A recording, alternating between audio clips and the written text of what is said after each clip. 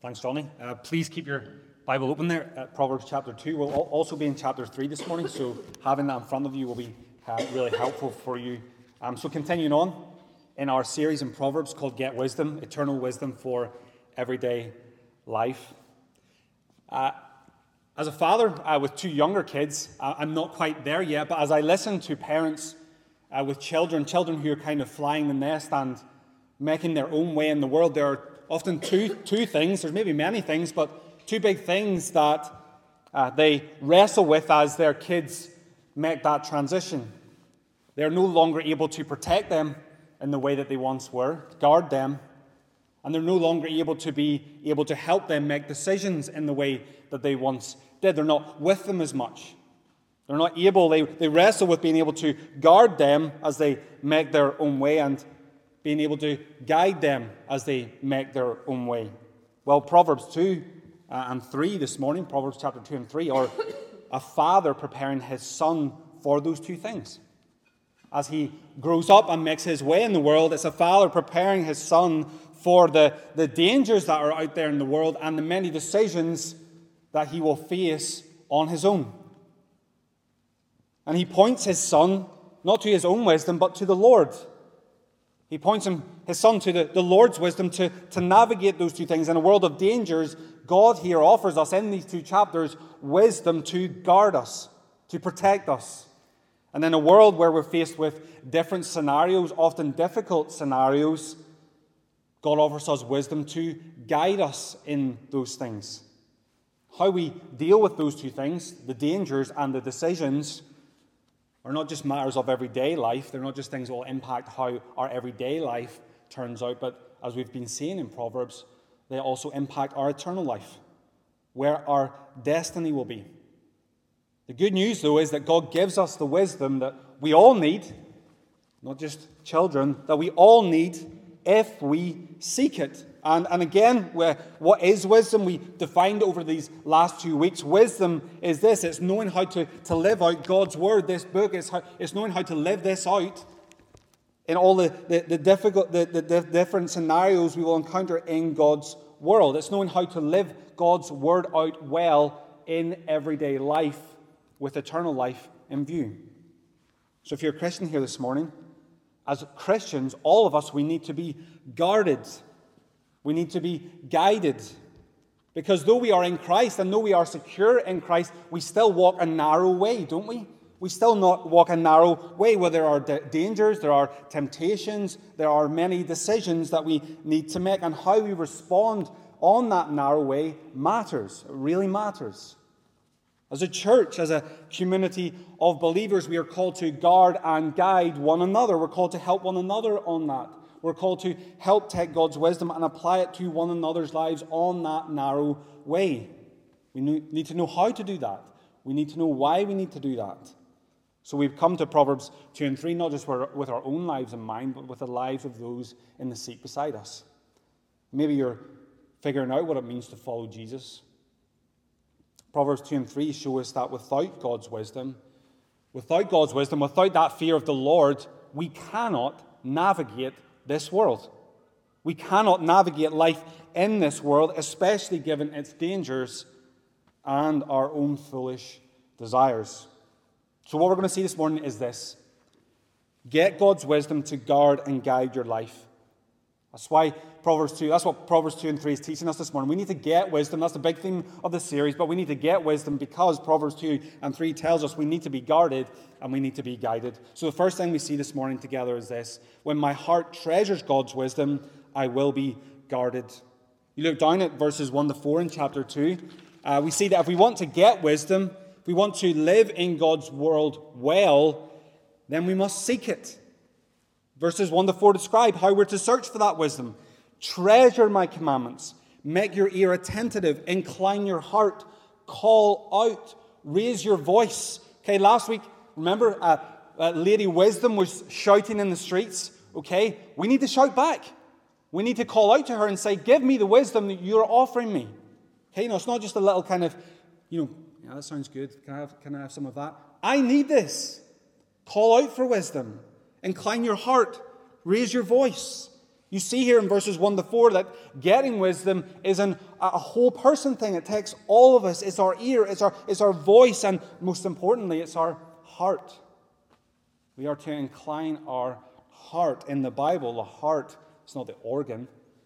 It's the center of our affections, of our thinking, of our willing, of our doing.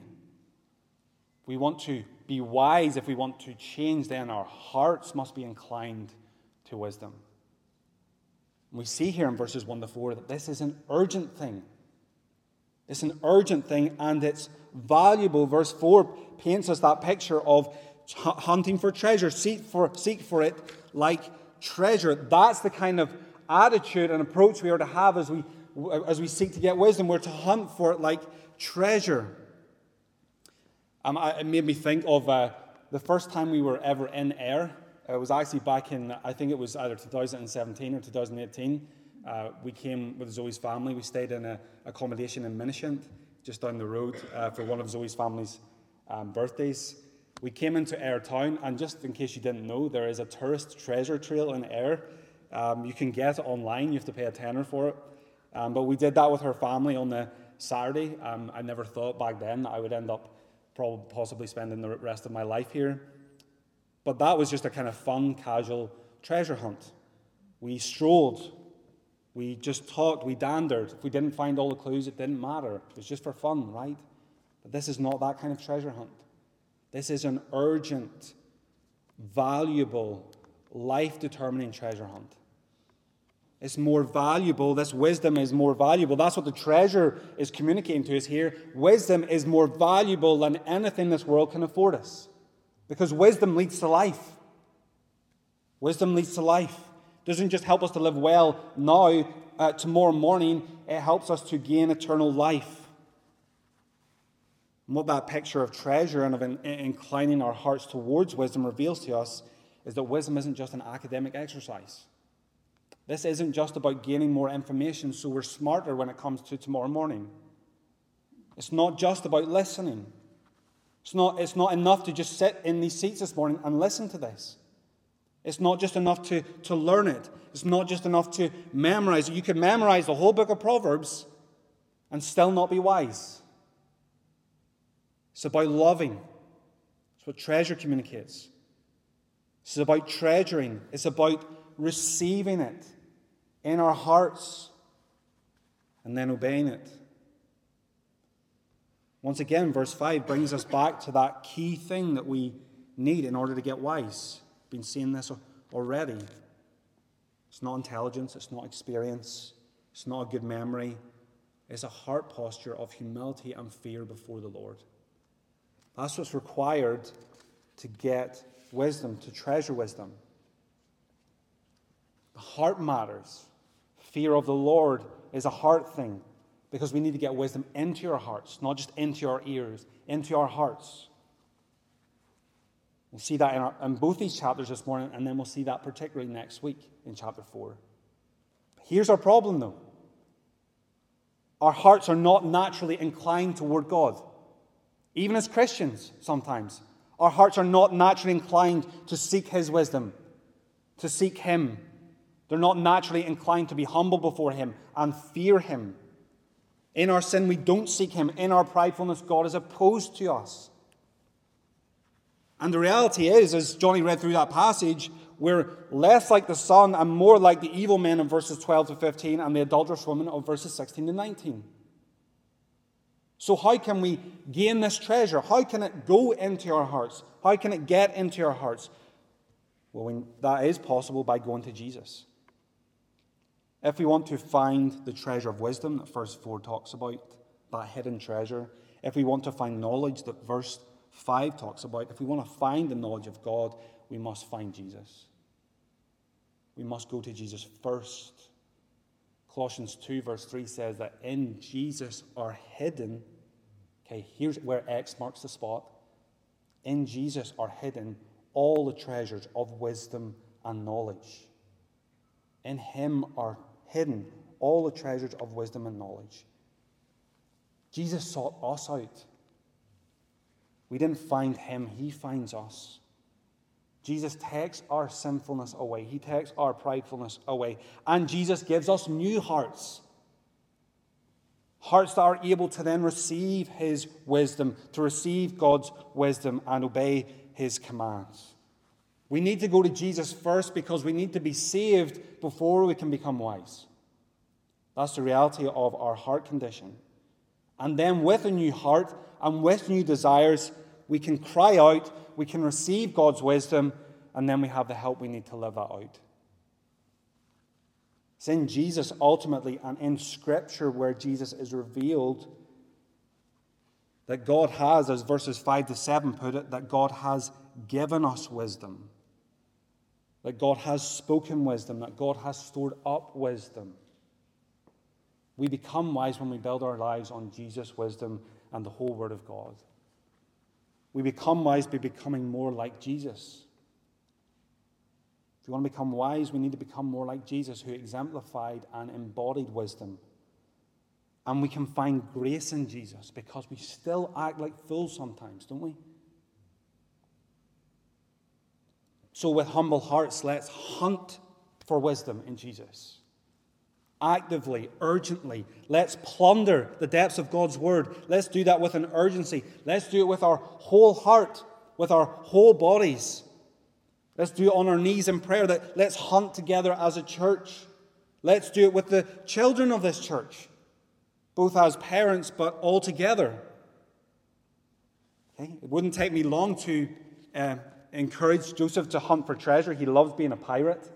In fact, my sister's over with us this weekend, and she bought him some pirate swords for his birthday. I just about managed to get him to leave it in the car before we came in this morning. Let's make sure the treasure that we help them seek the most, though, is the treasure of Christ, is the treasure of Christ's wisdom, is the treasure of God's Word. Let's do that for one another, not just for our kids. Let's make sure that that is the treasure that we are hunting for. Why must we treasure God's wisdom? Why must we treasure Jesus? Well, the rest of these verses in chapter 2 tell us to guard us. If you look down at the beginning of verse 8, what's verse 7 all about? Why do we need to seek this wisdom, treasure it, so that the paths of justice would be guarded and watching over the way of his saints? It's emphasized again and again. If we get wisdom, it will shield us, it will guard us, it will watch over us, it will deliver us. From what? What do we need to be guarded from? What do we need to be shielded from? 3 things. We need to be guarded from the wrong path. You see that throughout the rest of chapter 1. There's 2 paths. We'll see this over and over again in Proverbs. Okay, Proverbs is full of repetition, and thankfully it is, because we're so forgetful, right? There's 2 paths here. Verses 8 to 9, there's the path of justice and righteousness and equity, every good path. That path leads to life and blessing. That's what verse 21 tells us. For the upright will inhabit the land, and those with integrity will remain with it. That picture of inhabiting the land is an Old Testament picture of God's people moving into and receiving the land. In the land, they would receive blessing and life. For us, that land is now in Christ and ultimately the whole creation when Jesus returns. The path of justice leads to life, but then there's also the other path, the crooked, evil path, verse 12, 15, and 18. That path leads to death. Verse 22, but the wicked will be cut off from the land, and the treacherous will be rooted out. That path doesn't lead into the land. That path leads out of the land. Leads to death. That's what that represents. Eternal death. And 2 things here we see that would cause us to stray from the right path. We're guarded from the wrong path by being guarded from the wrong people. Verses 12 to 15 depicts these men of perverted speech, whose ways are dark, who rejoice in evil, who are devious in their ways. Okay, we met these guys last week, didn't we? We met these guys last week. Last week was the warning. You're going to come across these guys. They will entice you. But we need more than the warning to deal with them, because they're more persuasive and more evil than we think they are. We need more than a warning. We also need the wisdom to navigate them. That's what chapter 2 is telling us. If we want to avoid the trap of unwise people, we must treasure wisdom in our hearts. Okay, being street smart isn't enough. It's not going to cut it. Because we're more foolish than we think. Because our hearts are more fickle than we think. Actually, sometimes what we need protected from most is not others, it's our own hearts. And we will encounter more danger than we think, often subtle. So we don't just need the warning, we also need wisdom to guard us and protect us. The men here are representative. They're representative of high school peer pressure, of unwise friendships, of ungodly influences, everything from unhelpful social media influences to friends who'd draw you into drinking one too many. Even family members who would draw us into doing things that contradict Jesus' commands. Just a little side note here. That doesn't mean we isolate ourselves from everyone who's not a Christian, okay? Otherwise, we'd never go to work. We'd never evangelize. It's not what this is saying. It just means we do that with wisdom. It means we interact and engage in this world with wisdom, that we make sure that those who are closest to us are godly, wise counselors.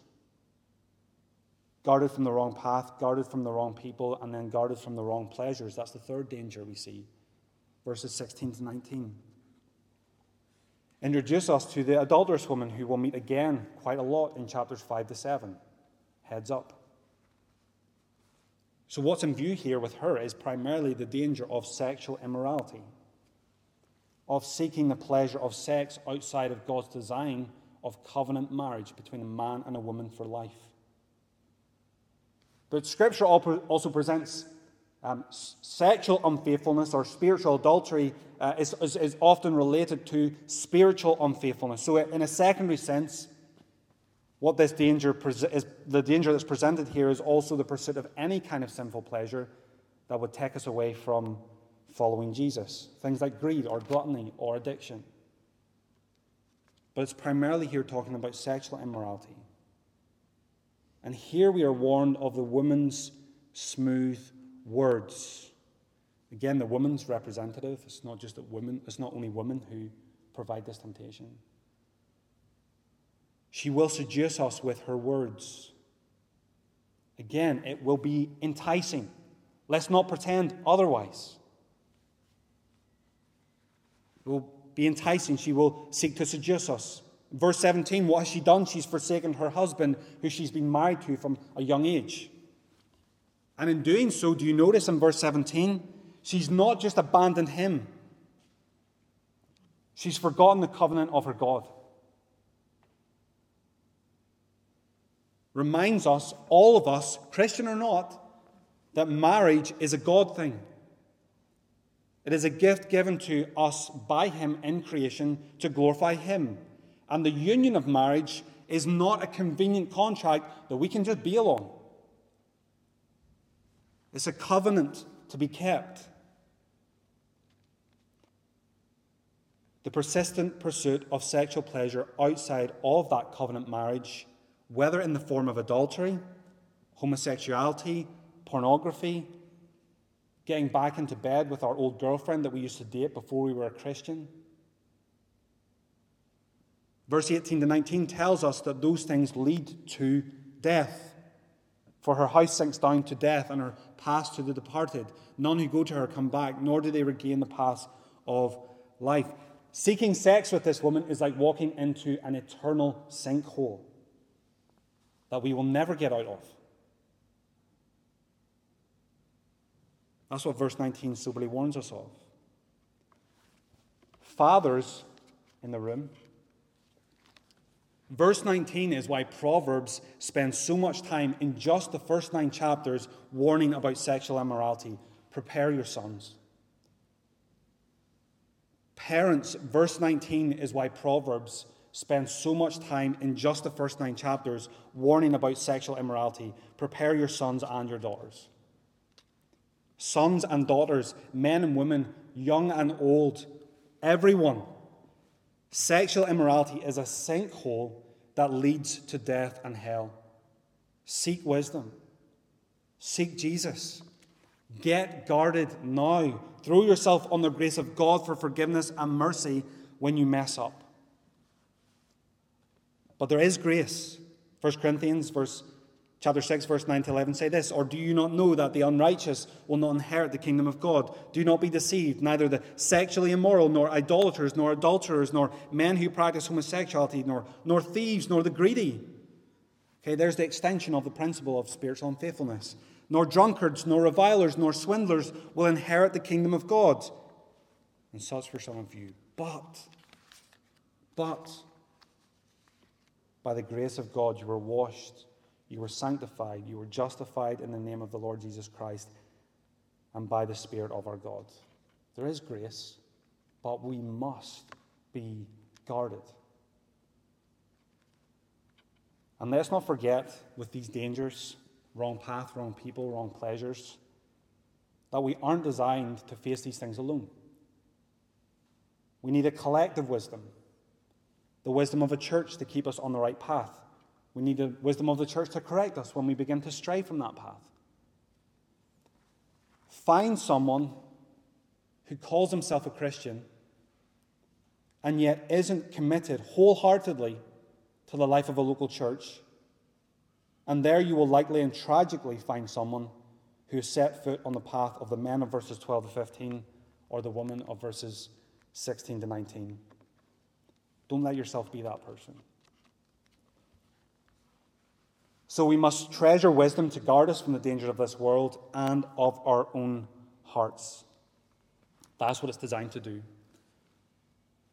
We must ultimately treasure Christ. In Christ there is grace. In Christ we are being guarded and protected. Okay, the good news of the gospel is that guarding isn't ultimately all down to us. Nothing or no one can ultimately snatch us from his hand. Let me just read 1 Corinthians 10, 12 to 13 to you as well. Sometimes as Christians we approach these kind of passages, reasonably weighty passages, and we think, I'm not really there. 1 Corinthians 10, 12 to 13. Therefore, let anyone who thinks that he stands take heed lest he fall. No temptation has overtaken you that is not common to a man. God is faithful, and he will not let you be tempted beyond your ability, but with the temptation he will also provide the way of escape, that you may be able to endure it. One of the ways that we can escape, one of the primary ways that we can endure, is through wisdom. So let's get it. Let's get it. We need wisdom to be guarded, and we also need to trust God's wisdom in all the decisions and circumstances we encounter in this life. That's the second thing we see together. When my heart treasures God's wisdom, I will be guarded. When my heart trusts God's wisdom, I will be guided. Let me read chapter 3, the first 8 verses to us together. Read along with me. My son, do not forget my teaching, but let your heart keep my commandments. For length of days and years of life and peace they will add to you. Let not steadfast love and faithfulness forsake you. Bind them around your neck. Write them on the tablet of your heart. So you will find favor and good success in the sight of God and man. Trust in the Lord with all your heart and do not lean on your own understanding. In all your ways acknowledge him and he will make straight your paths. Be not wise in your own eyes. Fear the Lord and turn away from evil. It will be healing to your flesh and refreshment to your bones.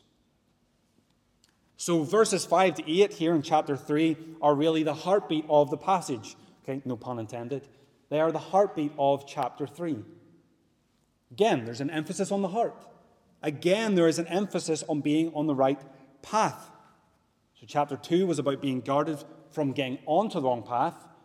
Okay, here's what you need to do to stop being dragged off the right path and onto the wrong path. Okay, now I'm on the right path. How do I go about walking down that path? Well, chapter 3 is all about the wisdom we need to walk well down that path, as well as what we will gain both now and eternally if we do so.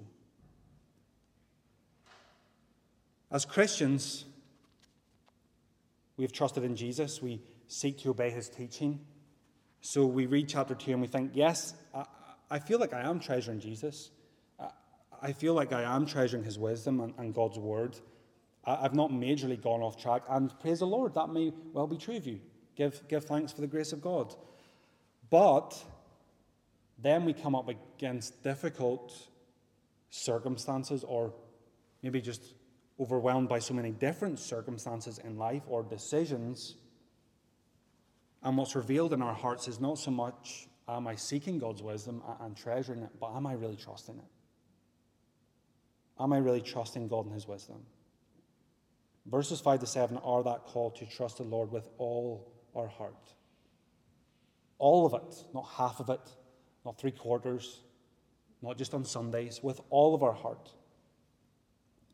And notice it's not firstly the Lord's wisdom, but the Lord himself. Trust in the Lord. In your Bible, that will likely be all capitals.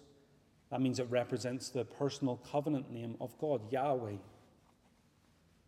The God of steadfast, faithful, covenant love. He keeps his covenant. Unlike the adulterous woman of chapter 2 who forsakes her covenant. The woman who so often represents us. He is a God who can be trusted. He is a God who does not break his covenant. He's a God who's steadfast and faithful and loving. That means he's a God who can be trusted. That's who we trust in. That's who we are to lean on. That picture's so helpful, isn't it?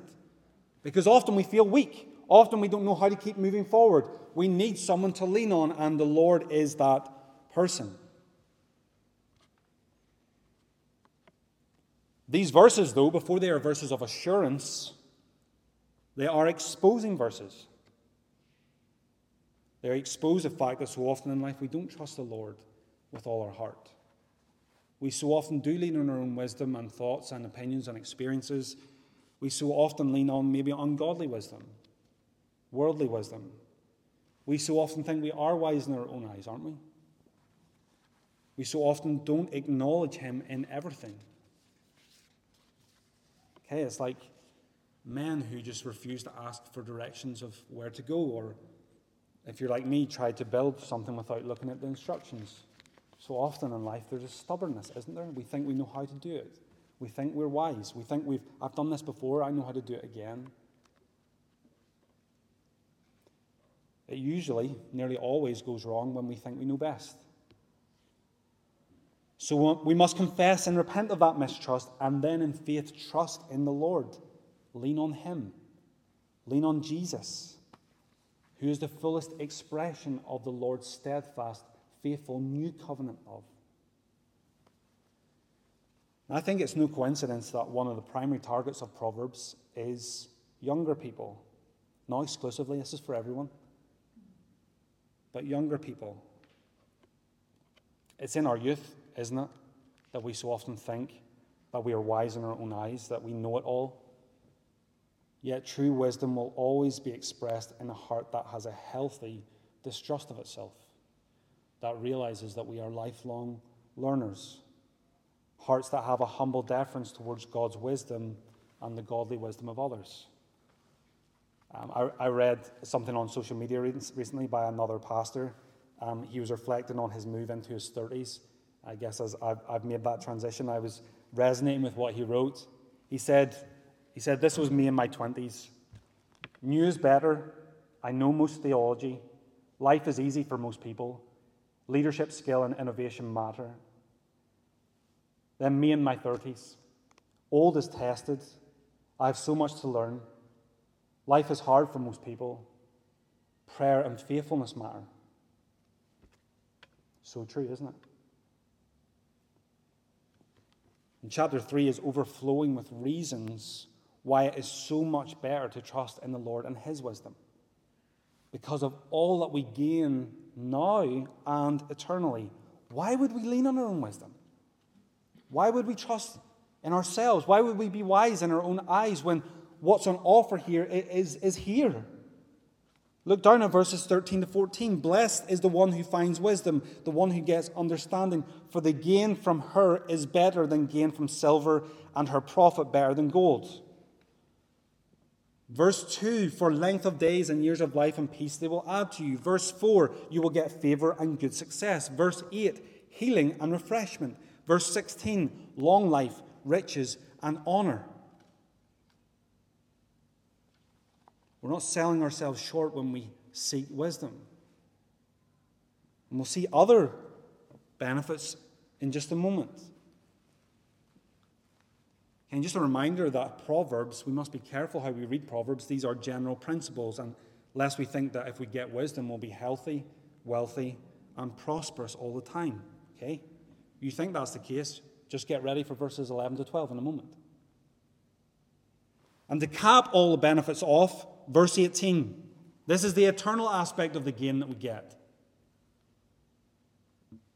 Verse 18 says this: wisdom, that is a tree of life to those who lay hold of her.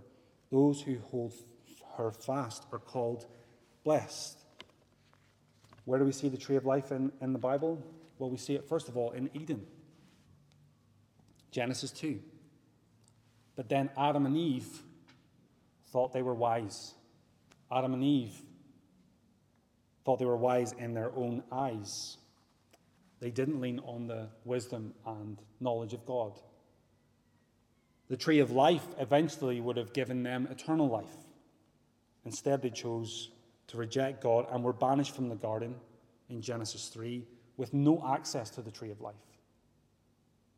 But then in Revelation 22, verse 2, the tree of life turns up again in the new heavens and the new earth. Who will get access to it? How will they get access? Those who are in Christ. You and I can gain access to the tree of life, the tree of eternal life, through the one who died in his body for our sins on a tree of curse, a tree of death. When we turn from our sin, when we turn from being wise in our own eyes and turn to Christ, we once again get access to that tree of life.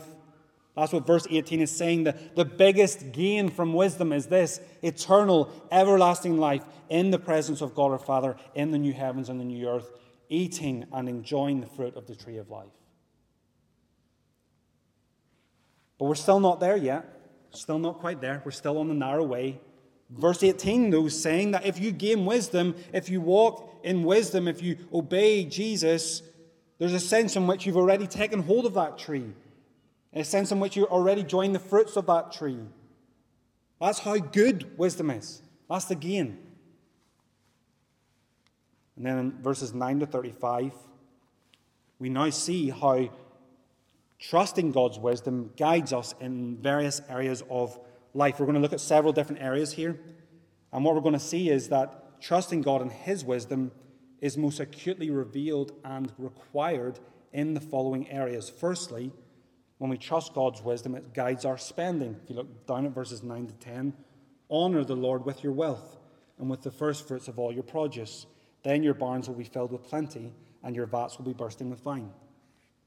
So if we're trusting God's wisdom and we are guided by it, it will be evident in how we spend our money. And in July, I'm hoping to preach a further sermon from Proverbs on money.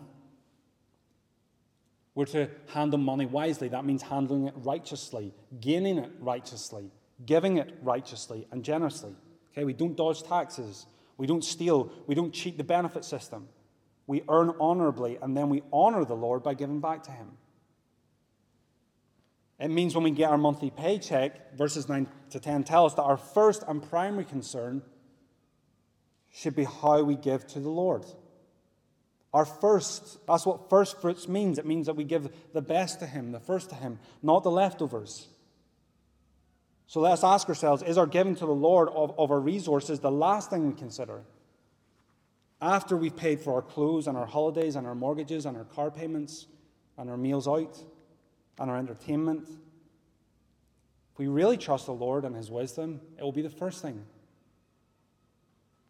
We honor the Lord, okay, make sure we note there, it's honoring the Lord, not me or anyone in this room, it's honoring the Lord. We honor the Lord practically with our wealth through giving to the work of the gospel in and through the local church.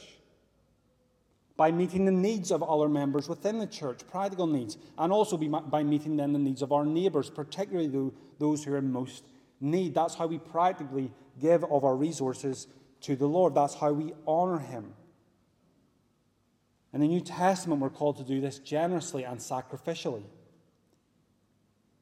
And let me just say this, as we come to the end of year 2 of our church plant, as we enter year 3, if we want to, and I say we, me included, if we want to be a fruitful, viable, sustainable gospel ministry in this town for future generations, all of us must consider how we are obeying verses 9 to 10 within this church and within this context. Within this church and within this context, with the resources that the Lord has given us. And often we hold back from the Lord, don't we, because of greed, but also sometimes because of fear. We fear we won't have enough after we've given. But trusting on the Lord and leaning on His understanding with wisdom, it'll look different for everyone, frees us to be generous, because the general principle of verse 10 is that when we are generous towards the Lord, He'll give us all that we need to live for Him. When we're generous towards the Lord, He will give us all that we need to live for Him. We often withhold from giving because we don't want to lose money, right? Verse 10 tells us that if we withhold it, actually it does the opposite. And it's no mistake that money is the first thing up here, because where our treasure is, there our hearts will be also. That's why verses 9 to 10 come after verses 5 to 8. Many of us quote Proverbs 3, 5 to 6 as our favorite verse, and rightly so. Don't stop doing that. Let's just make sure we're all prepared to follow through with its implications. In all your ways acknowledge Him. Verse 9 to 10 tells us that the first all your ways is how we honor the Lord with our money, with our resources, with our time. And it's followed closely by verses 11 to 12. Okay, you got it? Okay, maybe you want to pick a new favorite verse.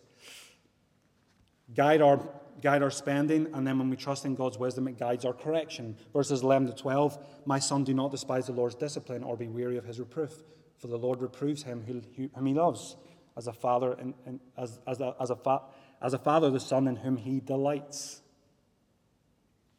Trusting in the Lord and leaning on His wisdom and not our own guides us in how we respond to discipline and how we respond to difficult circumstances. It should lead us to not despise it. Discipline can come in many forms. Trials of different shapes and sizes, some more painful than others, some more prolonged than others, but all designed ultimately to make us wiser, to make us holier, to make us more like Jesus, to create genuine character and faith in our lives. That's why we shouldn't despise them. The Lord's discipline serves to prepare us for our eternal destiny. And discipline reminds us, actually, that God loves us. Because as verse 12 says, the Lord reproves him whom He loves. Discipline reminds us that God loves us. He cares about the outcome of our faith. This doesn't mean there's no room for lament. It's just a reminder that in the midst of discipline, we are loved and that God still delights in us.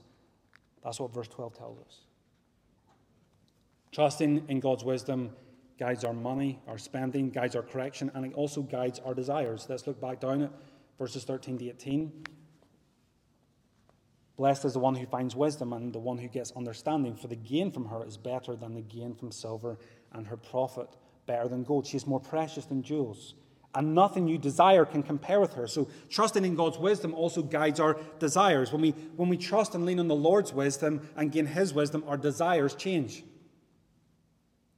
We learn to love and see His wisdom, His ways, His word as more valuable than anything this world can afford. We will see that gaining wisdom, that gaining Christ Himself, doesn't compare to anything else we can gain in this life. It guides our spending, it guides our correction, it guides our desires, and trusting in God's wisdom also guides our confidence. Verses 19 to 26. Hey, Lee, you're calling me, God's word's calling me here to trust in the Lord and His wisdom. Give me reasons to be confident in that. We've already looked at the fact that he is the Lord of steadfast, covenant, faithful love. Verses 19 to 20 tell us that the wisdom that we're called to trust in is the wisdom that created the world. It's the wisdom that created the world. The Lord by wisdom founded the earth. By understanding he established the heavens. By his knowledge the deeps broke open and the clouds dropped down the dew. Okay, that's the kind of wisdom you're trusting in. That's how big and powerful God's wisdom is. That's why we can be confident about God's wisdom. If his wisdom created the world, then surely his wisdom is the only way to live correctly and then confidently in this world. And this confidence should increasingly lead us to, track with me here, verse 23. This confidence should increasingly lead us to be secure, to be steady. Wise Christians are steady Christians. To experience sweet sleep, verse 24, doesn't mean we'll never have a sleepless night. But as we seek wisdom and as we gain it in Christ, we should increasingly live confidently in this world. It means we should increasingly not fear judgment. Verse 25. Do not be afraid of sudden terror or of the ruin of the wicked when it comes. We have no judgment to fear, and we will be safe. Verse 26. For the Lord will be your confidence and will keep your foot from being caught.